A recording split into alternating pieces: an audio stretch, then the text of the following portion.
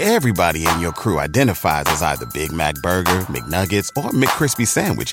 But you're the Filet-O-Fish Sandwich all day. That crispy fish, that savory tartar sauce, that melty cheese, that pillowy bun. Yeah, you get it. Every time. And if you love the Filet-O-Fish, right now you can catch two of the classics you love for just $6. Limited time only. Price and participation may vary. Cannot be combined with any other offer. Single item at regular price. Ba-da-ba-ba-ba. Sometimes it takes a different approach to help you unlock your true potential. With Capella University's game-changing FlexPath learning format, you gain relevant skills you can apply to your career right away. Earn your degree from an accredited university and be confident in the quality of your education. Imagine your future differently at capella.edu. Capella University is accredited by the Higher Learning Commission. Learn more at capella.edu/accreditation.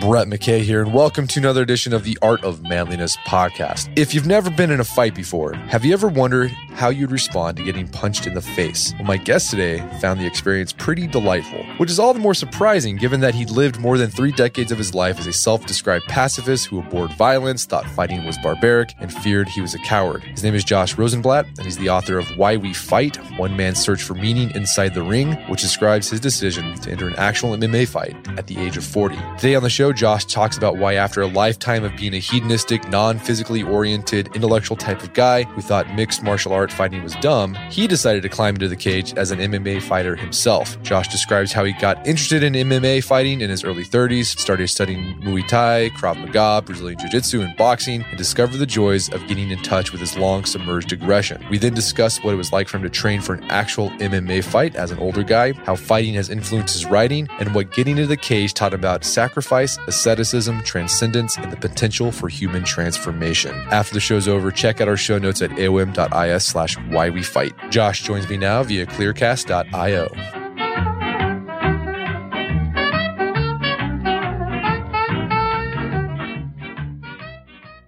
All right, Josh Rosenblatt, welcome to the show. Thank you so much for having me. You just got a new book out, Why We Fight, One Man's Search for Meaning Inside the Ring. You decided to become an MMA fighter, start training for MMA, and actually did a fight. But let's talk about life before you decided to do that. What were you like before you decided to start punching people in the face and getting punched in the face? I was pretty much the exact opposite of that. I was a writer and a drinker and a smoker and a sensualist, and I was lazy, no exercise, none of that in my life. I was very much a pacifist, probably a coward, or at least I was concerned about being a coward. And really, to be totally honest with you, I didn't like the idea of fighting. I didn't like watching fighting on TV, and had not really been a fan of MMA before I suddenly became a fan of MMA. So really, I existed on the complete opposite end of the spectrum. And you talked a lot about in the book about the role your father played in that sort of worldview you had, right? Yeah. Yeah. I mean, my father was a sweet guy and the smartest guy in the room, but he was a very cerebral guy. And he was a man of books and a man of learning and an intellectual. And it wasn't really in his nature or in the way that he brought me up to sort of deal with those sort of physical realities and that sort of classic father-son notion of, I'm going to take you outside and teach you how to make a fist and teach you how to fight.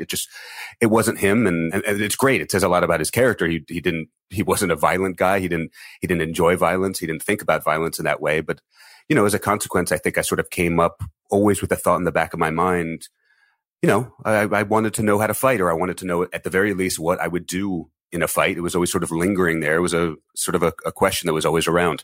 Yeah. And you also recount like moments in your life, growing up where you got bullied or some guy did something and you just sort of slinked away and you felt I think everyone's had that. Every guy's had that experience where you're like, I should have done something. I should have stood up for myself. Absolutely. With that sort of moment in the book where I list off, over the course of 15 years, 7 occasions where that happened. I wouldn't say I was bullied consistently by any means, but as you say, everyone's got those moments where you sort of look back and you go, if I just stood up to that person, I would be able to live with it a lot better. You sort of slink away, you walk away, you turn your back, you leave a situation that you were enjoying being in, and it just kind of eats at your soul just a little bit. Nothing dramatic, but those things add up. And eventually it sort of reached a point for me anywhere where I sort of said, I don't want to do that thing anymore. I don't want to do the walking away if I don't have to walk away. Was there a specific moment where you went from, I'm a philosophical, cerebral writer, pacifist, to I want to start punching people in the face? I think it had been growing. I had been sort of watching MMA and getting into to watching the sport and learning, starting to appreciate its value as a sport rather than just sort of an act of barbarism. But even at that point, I still was not doing anything about it. And then I was at a party in Austin where I was living, and I was thinking about MMA or talking about it with someone and boring them because no one I knew enjoyed the sport at all at that time. And I ran into someone I knew sort of in passing, who I knew was a filmmaker and an ironist and, sort of one of us, whatever. And he overheard me and we started talking about fighting. And it turns out that he was an instructor at a Krav Maga studio in town, which I had no idea about. And he said, you should come down and check it out. And I was sitting there, I'm holding a cigarette. I'm holding a glass of whiskey in my hand. And I'm thinking, yeah, I think I have to. Like, it was kind of felt like, not sort of like a revelatory moment. The clouds didn't part. It was more sort of like he said it. And I said, what else do I have to do? So that was the moment. Well, you talked about, you started getting an appreciation for MMA. Like, what led to that? Well, again, I was, sort of writing and reading about, films and politics and on that end of the spectrum. And I read an article in ESPN, the magazine, about Kimbo Slice, who, I don't know if you remember Kimbo Slice, but he had sort of a quick moment in the sun there as a YouTube phenomenon he fought in backyard MMA fights, or at least backyard bare knuckle fights. And he was all over YouTube and he started to get some mainstream attention. And I'm reading this article and I was totally repulsed by it. I didn't want anything to do with it, but the article was well written and I was sort of fascinated. And his picture on the cover was just, he just looked like the portrait in my head of what a fighter was. And they're describing him and they're describing his fights and his knockouts. And I'm thinking, this guy is the most terrifying man who ever lived. And halfway through the article, they interviewed a couple of actual professional MMA, UFC fighters. And to a man, they all said Kimbo Slice would get knocked out in 10 seconds in an actual fight. And I didn't understand that. It just didn't make any sense to me. I think my knowledge of fighting it was entirely cinematic. This guy looked terrifying. He sounded terrifying. And in the movies, it's always the guy who looks and sounds terrifying who wins the fight. And when they said he didn't have any of the skills, and I said to myself, well, something's going on that I need to check out. So I sort of put my disgust to the side and started watching some videos just to see what they were talking about. And it was kind of strange how quickly I became completely fascinated. And within a matter of weeks, it was sort of all I wanted to be watching. Yeah, I imagine you saw that it was pretty cerebral. Well, yeah, it was just for the first time I realized that I saw it as a sport. When MMA started, and I remember seeing it would be played on bars that I would go to, and it wasn't cerebral. It wasn't a sport. It was really brutish and really barbaric, and they sort of played that up. But over time, it developed into this sport, and I didn't realize that it had. And I'm watching these guys fight, and some of the first guys that I fell in love with watching, it wasn't simply a matter of skill, though it was that too. There was skill and athleticism and all this stuff, all the jiu-jitsu stuff that you just sort of watch and you go, why is that guy? Why are they ending the fight? I don't see what's happening at all. And that sort of sparked my curiosity. But even more than that, it was the temperament of some of these guys. Again, they ran sort of against everything I knew about and hated about fighting, which was, tattoo covered bros, screaming and shouting and being awful to each other. And a lot of these guys, they were quiet. They seemed relatively gentle outside the context of beating the hell out of each other. And what really got me, I think, in the end was they always hugged after a fight. Every time there was a fight, these guys would hug afterwards. And I thought to myself, something's going on here that I don't get. And that was it. The love affair began. All right. So you started getting appreciation for MMA. You had that moment where you started training Krav Maga. When you started training Krav Maga, did you discover something about yourself, like that you had a bloodlust or like a violence lust? I did. Yeah, absolutely. Absolutely. What the great thing about Krav Maga is that it really introduced me to my aggression, or allowed me to meet my aggression. I was 33 at the time. I had never really given voice to that. I think I thought it was, I don't know, somehow unsophisticated, or it was a world I didn't want to be a part of. But the very first class I went to, I remember we were learning how to knee someone in the stomach, and I'm just going crazy on these bags, and I'm sweating and I'm yelling, and the music is loud, and I'm passing out because I had quit smoking 3 days earlier. And I mean, it was in some ways it was awful, but it was just, it was just this great visceral animal thrill to be tapping into this part of myself that I had never tapped into before. And I'm sure it was always there, but I know that I had never touched it before. And I just loved it. I mean, it was so 180 degrees on the other side of anything I'd ever done before. And at that point in my life, it was clear I needed that. There'd been one script up to that point. Here was this whole other thing. And it seemed like there was a gigantic world out there. And it started with me giving voice to this awful, terrible, wonderful thing inside me. And also, Krav Maga, we've had people, experts in Krav Maga on the podcast before, and a lot of people know it started with the Israeli Defensive Force. And so, I mean, you talk about in the book, doing Krav Maga, it gave you a different look at your own Jewish heritage, right? Right. Well, it started even before that. Before it made its way to Israel, it was a fighting style developed to fight off anti-Semitic groups and Nazi pro-Nazi groups in Eastern Europe. The guy who invented it was living in, I believe, Lithuania. And after Hitler came to power in Germany, sort of acts of violent anti-Semitism started to spread all over Europe. And this just Jewish guy, Lichtenfeld in Lithuania, he was a wrestler and he knew something about fighting, and he developed this fighting style to fight off Nazis in the street. And being an American Jewish kid, raised sort of always in the back of his mind with the knowledge of the sort of near extinction of his people at the hands of the Nazis. This, though it wasn't the thing that got me to my first Krav class, this really appealed to me because I'd had plenty of fantasies over the years of fighting off Nazis.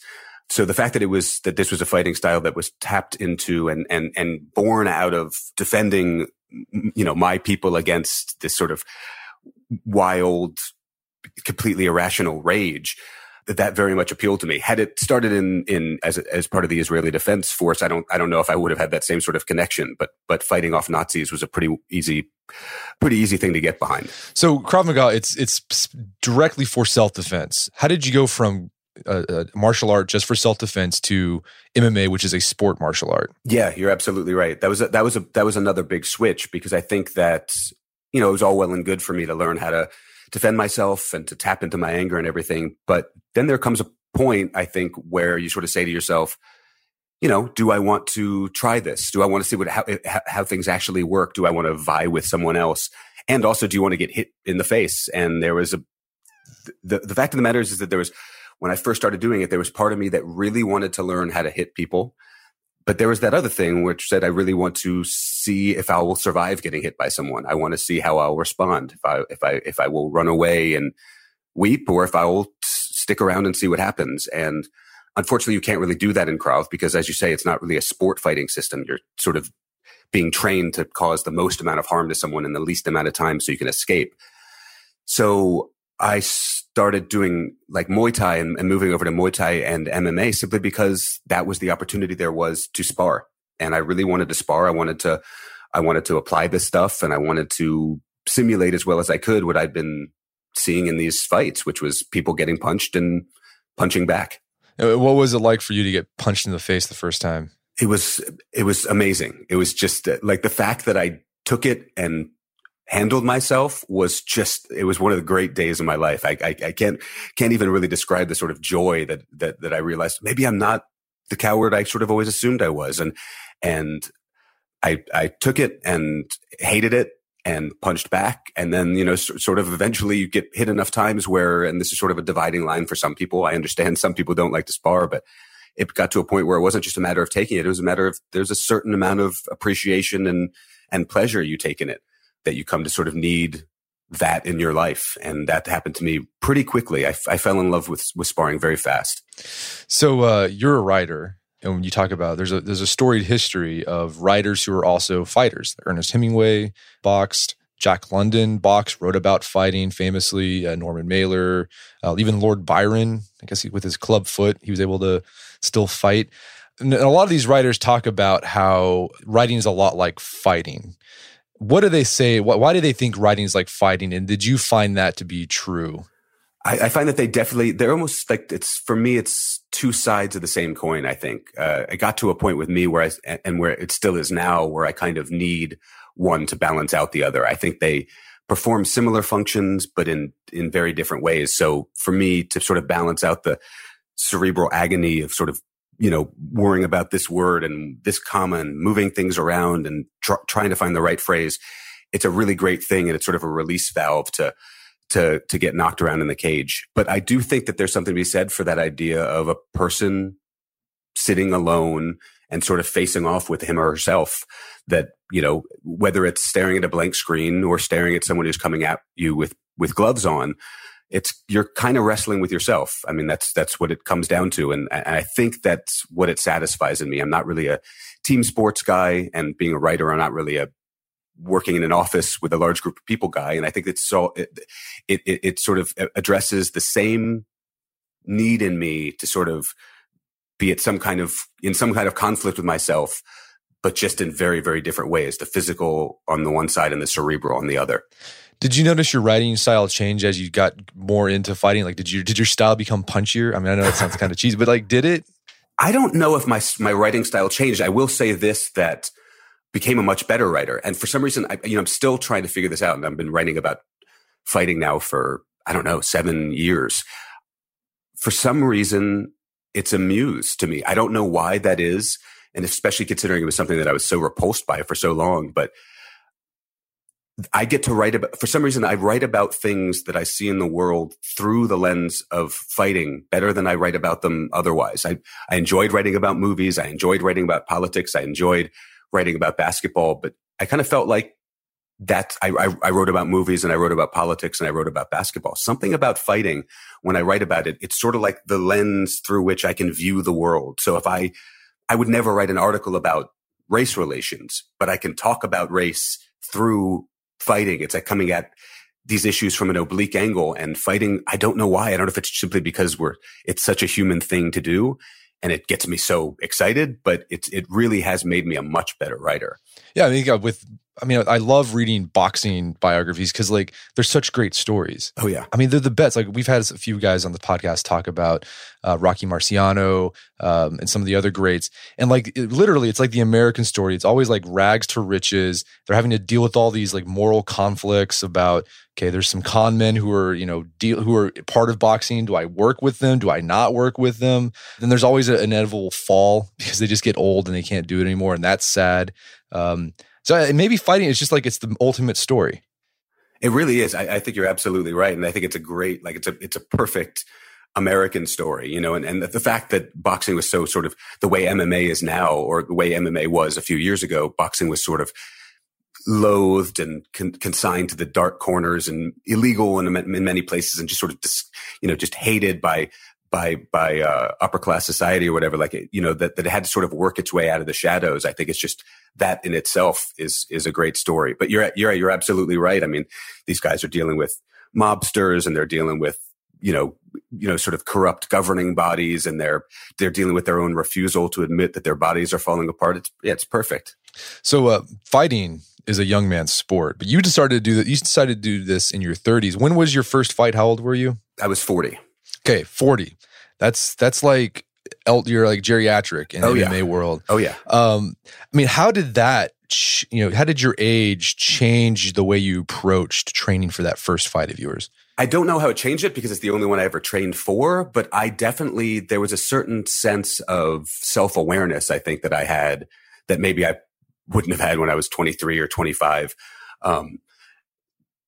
Being sort of knowing myself as long as I had by that point, and being painfully aware of whatever physical limitations I had, I was very keen on building a fighting style and building a strategy that accommodated that. I had no delusions about what I could or couldn't do, what my body was capable of, what I was good at. Was I good at jiu-jitsu? Was I good at wrestling? Was I good at boxing? I sort of really honed in on the things that I knew I could handle, because I assumed that, and it's sort of something that they always tell you, is that when you get in that cage, especially that first time, all the fancy stuff that you've learned and all the exotic moves that you've learned and all the stuff you've tried in sparring sessions, it's going to go right out the window. I mean, when the adrenaline hits you, the only thing you have is really muscle memory. So I felt like as an older guy, being aware of what I could and couldn't do, and sort of honing in on a couple of things that I could rely on, was my best strategy. And I think that I mean, I don't know. I'd have to talk to some 25-year-old fighters, but I didn't get caught up in the excitement too much. I didn't get overwhelmed with the fear too much. I didn't try anything that was outside my wheelhouse. I just sort of buckled down and said, here's what I can do. And if I lose, then I lost doing then I lost honestly, you know? Yeah. I mean, that was one of my favorite sections of the book because, I'm approaching middle age. And I've noticed my sort of philosophy towards life has changed compared to when you're young. Because when you're young, you can take big risks. You're willing to like put yourself out there completely. But when you're older, you were married, you had a job, like there's more to lose. And some people would argue, well, that actually puts you at a disadvantage because like you're fighting not to lose instead of like fighting to win. But did you think there was an advantage to like, you understood that if there's the stakes are kind of high here, I could get seriously injured or even die doing this?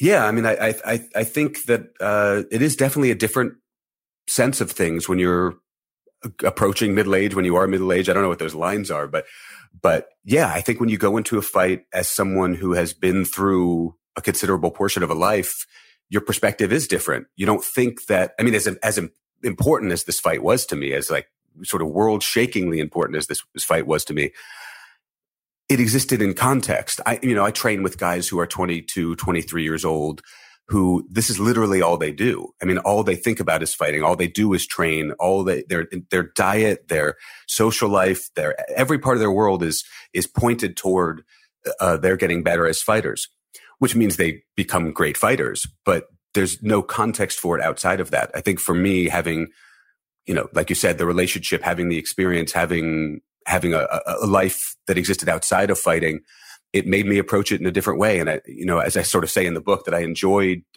training with really young people. Like I'm in a boxing gym now, and I'm always sparring with young guys who are full of energy, and they're so fast, and they're so, they learn so quickly, and they give them a year or two, and I'm not going to be able to stand next to them in a ring, much less spar against them. But right now, I kind of enjoy doing the things that an older guy does. Like I like to wear on them. I like to, like put some weight on them. I like to frustrate them because I know that they want to show off their fanciest moves and they want to do their craziest things.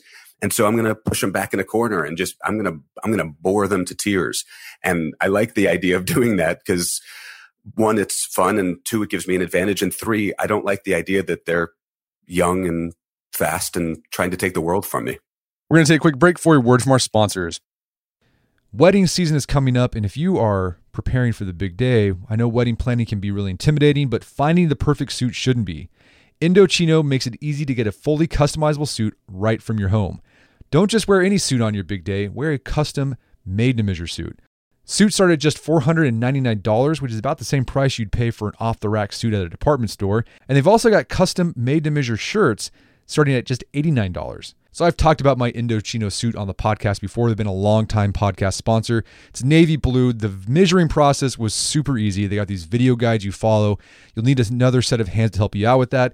But the really fun part is customizing it. Got to customize how I wanted the lapels on the jacket, the pockets, the lining. I went no pleats on the pants on this suit. A lot of fun. And then in a few weeks, you have a made-to-measure custom suit sent directly to your door. When planning your wedding, get a suit as unique as you with Indochino. Go to Indochino.com and use code manliness to get 10% off any purchase of $399 or more. That's INDOCHINO.com, promo code manliness. All right, if you have a family, then you need to get term life insurance to protect them. It's one of the smartest financial decisions you can make, and the start of the new year is the perfect time to get it done so you can focus on whatever else the year has in store for you. Fabric by Gerber Life was designed by parents for parents to help you get a high-quality, surprisingly affordable term life insurance policy in less than 10 minutes. Fabric has flexible policies that fit your family and your budget, with quality policies like $1 million in coverage for less than $1 a day. There's no risk to apply. They have a 30-day money-back guarantee, and you can cancel at any time. I remember when I was a new dad, I had a lot of thoughts going through my head. One of them was, how can I take care of my family when I'm gone if something happens to me? Well, so one of the first things I did, I got term life insurance, one of the best decisions I made. Join the thousands of parents who trust Fabric to protect their family. Apply today in just minutes at meetfabric.com/manliness. That's meetfabric.com/manliness. MEET fabric.com/manliness. Policies issued by Western Southern Life Assurance Company, not available in certain states. Prices subject to underwriting and health questions. Daylight saving time is starting up again. The goal of this is to give us more daylight from March through November. By setting our clocks forward, it may feel like there are more hours in the day, but if you're hiring, it doesn't necessarily help you find qualified candidates for your roles any sooner. There is only one way to do that: ZipRecruiter. And right now you can try it for free at ZipRecruiter.com/manliness. ZipRecruiter works around the clock to help you find qualified candidates. Once you post your job on ZipRecruiter, they send it to 100 plus job sites so you can reach more of the right people. ZipRecruiter's smart technology also quickly scans thousands of resumes to identify people whose skills and experience match your job. Spring forward with a new hiring partner, ZipRecruiter, and find top talent sooner. See why 4 out of 5 employers who post a job on ZipRecruiter get a quality candidate within the first day. Just go to this exclusive web address to try ZipRecruiter for free. ZipRecruiter.com/manliness. Once again, that's ZipRecruiter.com/manliness. ZipRecruiter, the smartest way to hire. Picture that thing you've always wanted to learn. All right, you got that in your head? Now picture learning it from the person who's literally the best at it in the world. That's what you get with Masterclass. This year, learn from the best to become your best with Masterclass. Masterclass offers over 180 world-class instructors, and many of these instructors are former AOM podcast guests. You can learn negotiation from Chris Voss, leadership skills from Jocko Willink, how to master your habits with James Clear. Plus, every new membership comes with a 30-day money-back guarantee, so there's no risk. So recently I went through the masterclass on negotiation with Chris Voss. A lot of useful information in there. Talked about the value of no in negotiation, how to use your body language and speech patterns to get your best out of a negotiation. Very well done. I really enjoyed it and got a lot out of it. Right now, listeners of our podcast can get an additional 15% off an annual membership at masterclass.com/AOM. Get 15% off right now at masterclass.com/AOM. Masterclass.com/AOM. Check out the masterclass on negotiation with Chris Voss.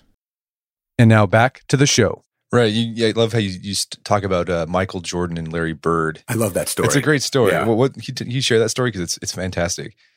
Sure. So when Michael Jordan he was going to be in the Olympics. He was going to sort of be the captain of the Olympic team while he was a sophomore, I believe, at the University of North Carolina. And everybody knew he was the next great basketball player. And he was coming up and he was going to take over the NBA. At the time, Larry Bird and Magic Johnson were the big guys in the NBA. And in preparation for the Olympics that summer, the Olympic team took on sort of an all-star NBA squad just to warm up. This is before the NBA, before NBA players could be in the Olympics. And Larry Bird was on the NBA All-Star team, and he didn't like the idea that Michael Jordan had gotten this reputation, was coming up behind him to take the league away from him. So during the warm-ups before the game, Michael Jordan came chasing after a ball that had rolled from his side of the court onto the pros' side of the court to grab it. And Larry Bird picked up the ball, and Michael Jordan, very respectfully said, "Hi, Mr. Bird, could I get the ball back?" And Larry Bird looked at him and took the ball and heaved it over his head and threw it out of the gymnasium and back into the locker room. And he turned to Michael Jordan and said, "Go get it."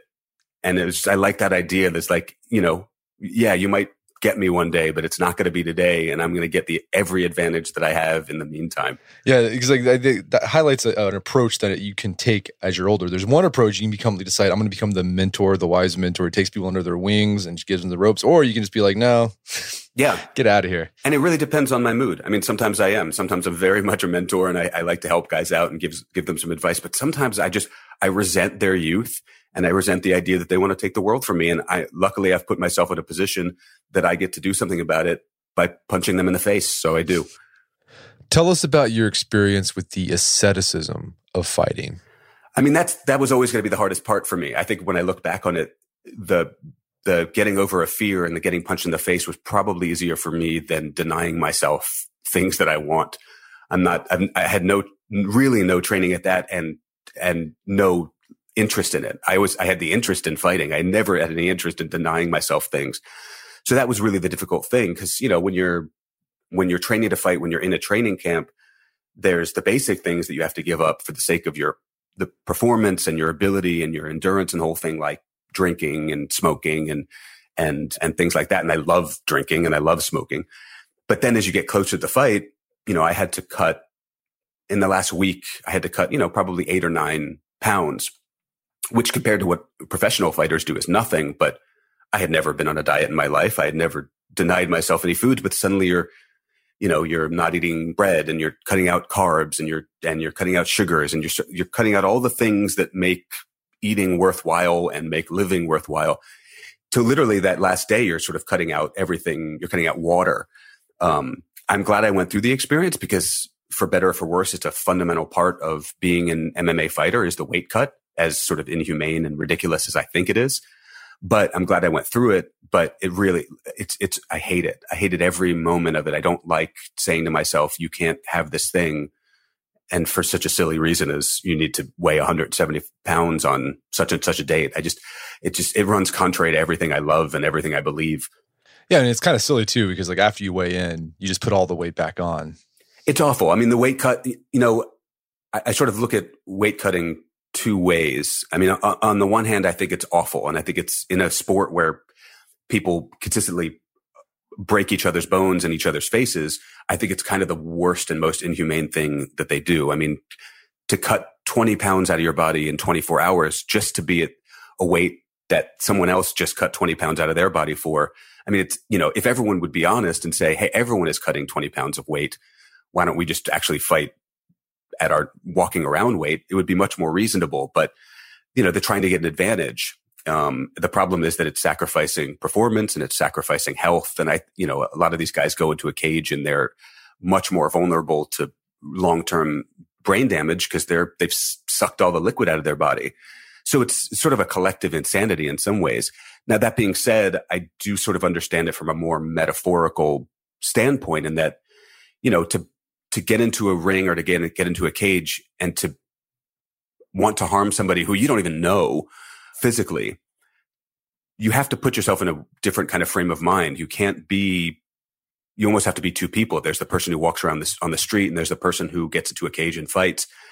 And I felt like there had to be some sort of threshold that you crossed. So it's mythological in some ways. There had to be a line that you crossed between being one person and being the other person. And I think that the weight cut is definitely a way to do that. I think it's an unfortunate way to do it. And I think that there are other probably better ways to do it. But I think that it does put you in a frame of mind where you sort of say, I'm so angry that I've been denied these things, and that I'm so hungry and I'm so thirsty and I'm physically miserable. And there's one person I'm going to blame for that. And it's the guy across the ring from me. And so I get it. I think it's awful. And I think it's in the long term counterproductive, but I understand it. Yeah, it sounds like a ritual that just sort of puts you in a spiritual mindset to enter the ring, right? It absolutely is. It's totally it's a ritual thing. And I get it, but there are other ritual things. I think if you had put me in the ring 9 pounds heavier, if I had walked into the cage without having denied myself chocolate and bread, I think I would have found a way to realize that I was entering a new world, because I was half naked in a cage with some guy wanting to harm me, rushing across the cage at me, and a bunch of drunks are screaming. I was in another place. I didn't need a weight loss program to get my brain there. And another insight you had while you were doing this is that when you do the cut and you're doing all this training to become an MMA fighter, you're optimizing your body and your mind for fighting. But so there's a downside that over optimization, you in fact become more fragile. Can you talk about that? Sure. Yeah. I mean, it's sort of the greatest irony about fighting is that, I mean, I was far and away in the best shape of my life when I was training for this fight. And you've really, through the training regimen and through diet and through weightlifting and running and all these different things that you do, you really get to a point where you're just, like you said, you're optimized. At that moment the fight starts, you are in peak physical condition.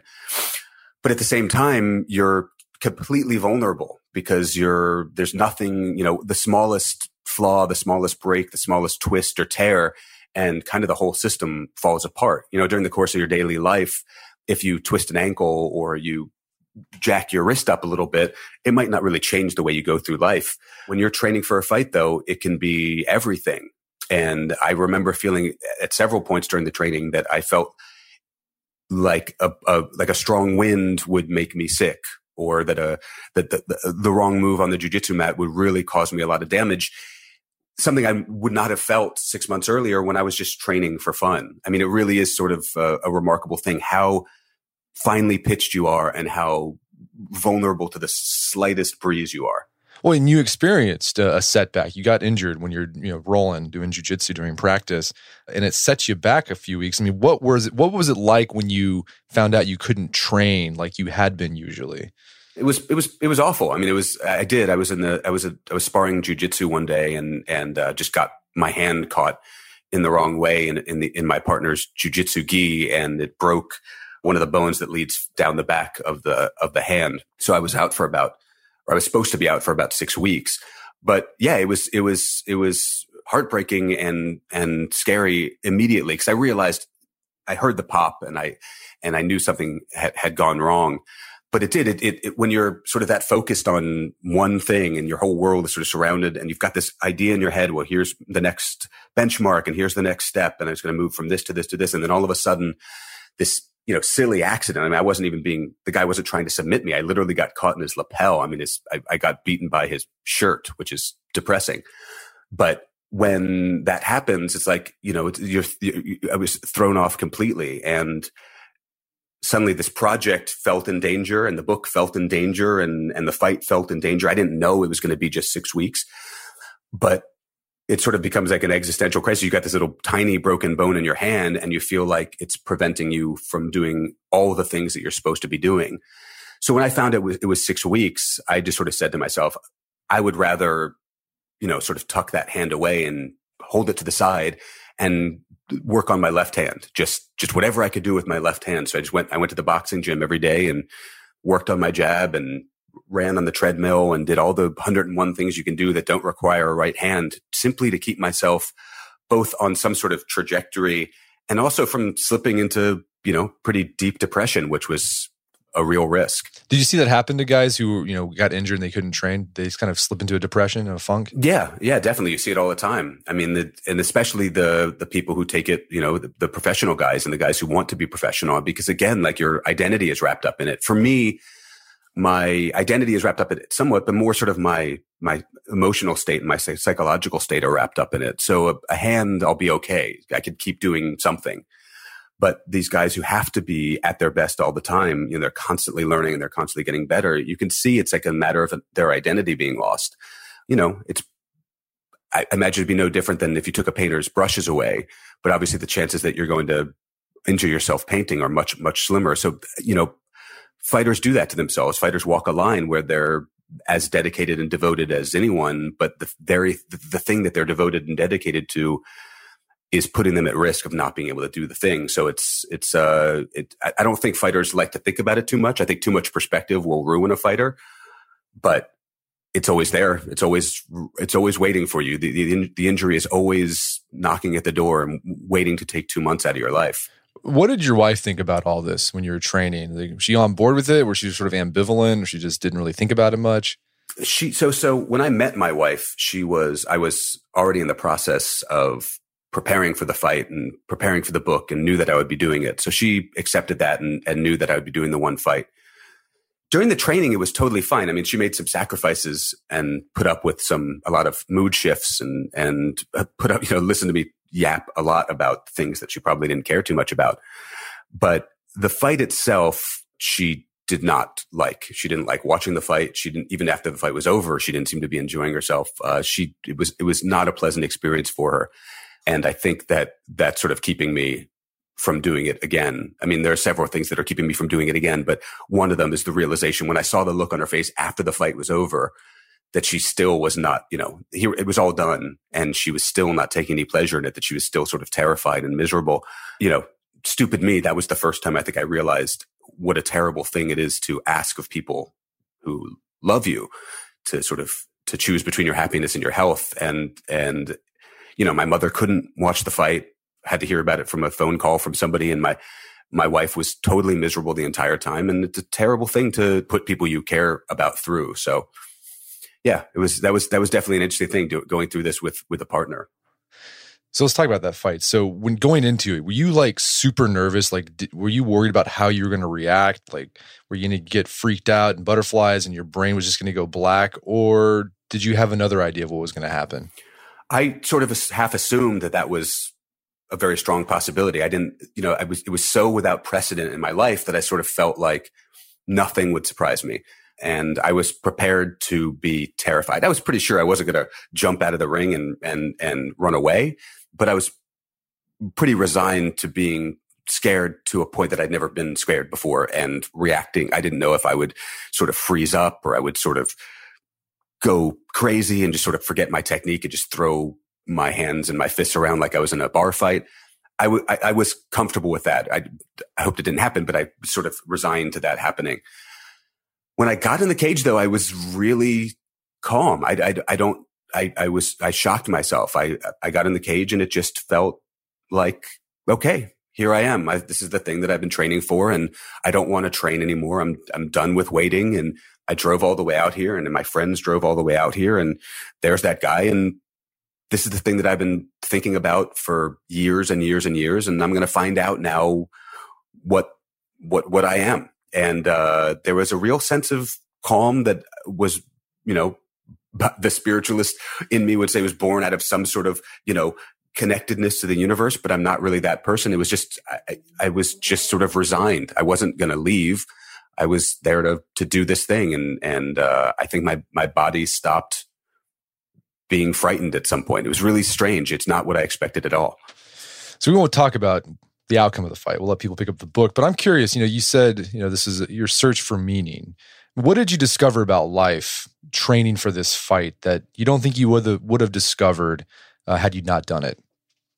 I think probably the main thing is that there's nothing firm and fixed about our lives and our bodies and our personalities. I found training for the fight and even going back further, the first time I went to that fighting class and sort of falling in love with it, this whole 10-year process, the meaning that I found is that your entire life can be transformed. You can make a conscious decision to complete, to recreate yourself. I've found the entire thing totally liberating. When I think about fighting and what it means to my life, it's an agent of liberation first and foremost, and transformation. Whether it's, there's the bodily transformation, the emotional transformation, and all these other things, and the sort of aggression and the comfort, your comfort level with violence and that sort of thing. But when it comes down to it, it's just that we're clay, that's the revelation that I had, that I was this one thing. And out of whatever it was, boredom, desperation, rage, desire, whatever it was, I transformed myself from one person into another person. And that's a totally liberating idea in this world. And for that reason alone, fighting is my favorite thing, because it's a change agent. And I love the idea of being able to change yourself just out of pure will. So you mentioned earlier that you're probably not going to do another fight, but are you still training? And if so, why are you doing it? Like, what is it? Just because you just enjoy it? Yeah, I still do boxing now. I've sort of cut out a lot of the MMA stuff for any number of reasons. Muay Thai, like I just don't have the hips for it anymore. Literally, I just don't have the flexibility in the hips anymore. But I love boxing and I love sparring, and so I still go to a gym and I still spar. And the reason is because there's nothing else in my life that gives me a feeling that can even approximate that. When I get into a ring with somebody, and it's, sparring is very different than fighting, but it's still in that world. And there's a level of like the visceral thrill and the tapping into these aggressive parts of myself and allowing myself to express some anger and to take a couple of punches to the face. It's still the biggest thrill I have. And, otherwise my life is a relatively calm, quiet affair. I mean, it's writing, it's hanging out with friends and my wife, it's drinking, it's not a whole lot of excitement going on. So this is the thing that taps me into that. And also the other thing is that for sort of a devoted materialist like myself, it's the one avenue I have that gets me close to what I would consider sort of a spiritual or mystical or out of body experience. I've tried to sit and meditate. I've tried to concentrate on my breathing, and I've tried to focus on a word or whatever. I've sat there in the lotus position and it just doesn't work for me. But you put me in in a cage or a ring, and someone starts coming at you with a pair of gloves on and they're trying to take your head off. You talk about mindfulness. I mean, it's really hard to think about and concern yourself with politics or your monetary situation or the state of your relationship when someone is trying to harm you.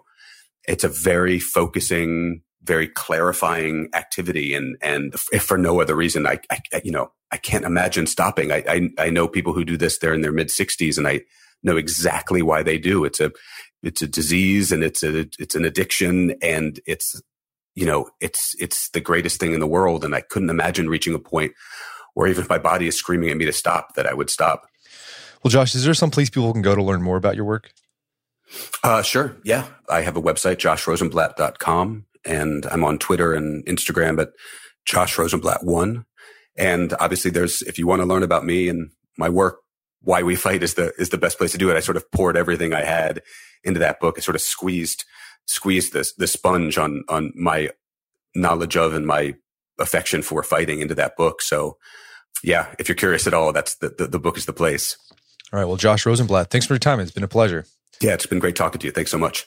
My guest today was Josh Rosenblatt. He's the author of the book, Why We Fight, One Man's Search for Meaning Inside the Ring. It's available on Amazon.com and bookstores everywhere. Also, check out our show notes at aom.is/whywefight, where you can find links to resources where you can delve deeper into this topic. Well, that wraps up another edition of the AOM podcast. Check out our website, artofmanliness.com, where you can see our podcast archives. There's over 470 there. Also, thousands of articles on just about anything personal finance, self-defense, style, you name it, we've got it. And if you haven't done so already, I'd appreciate it if you take 1 minute to give us a review on iTunes or Stitcher. It helps out a lot. And if you've done that already, thank you. Please consider sharing the show with a friend or family member who you think would get something out of it. As always, thank you for your continued support. Until next time, this is Brett McCary reminding you to not only listen to the AOM podcast, but put what you've heard into action.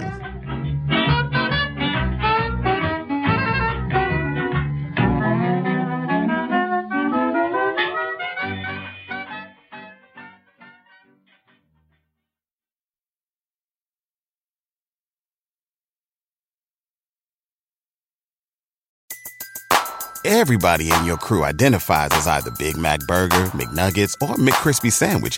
But you're the Filet-O-Fish Sandwich all day. That crispy fish, that savory tartar sauce, that melty cheese, that pillowy bun. Yeah, you get it. Every time. And if you love the Filet-O-Fish, right now you can catch 2 of the classics you love for just $6. Limited time only. Price and participation may vary. Cannot be combined with any other offer. Single item at regular price. Ba-da-ba-ba-ba. At Capella University, you'll get support from people who care about your success. From before you enroll to after you graduate, pursue your goals knowing help is available when you need it. Imagine your future differently at capella.edu.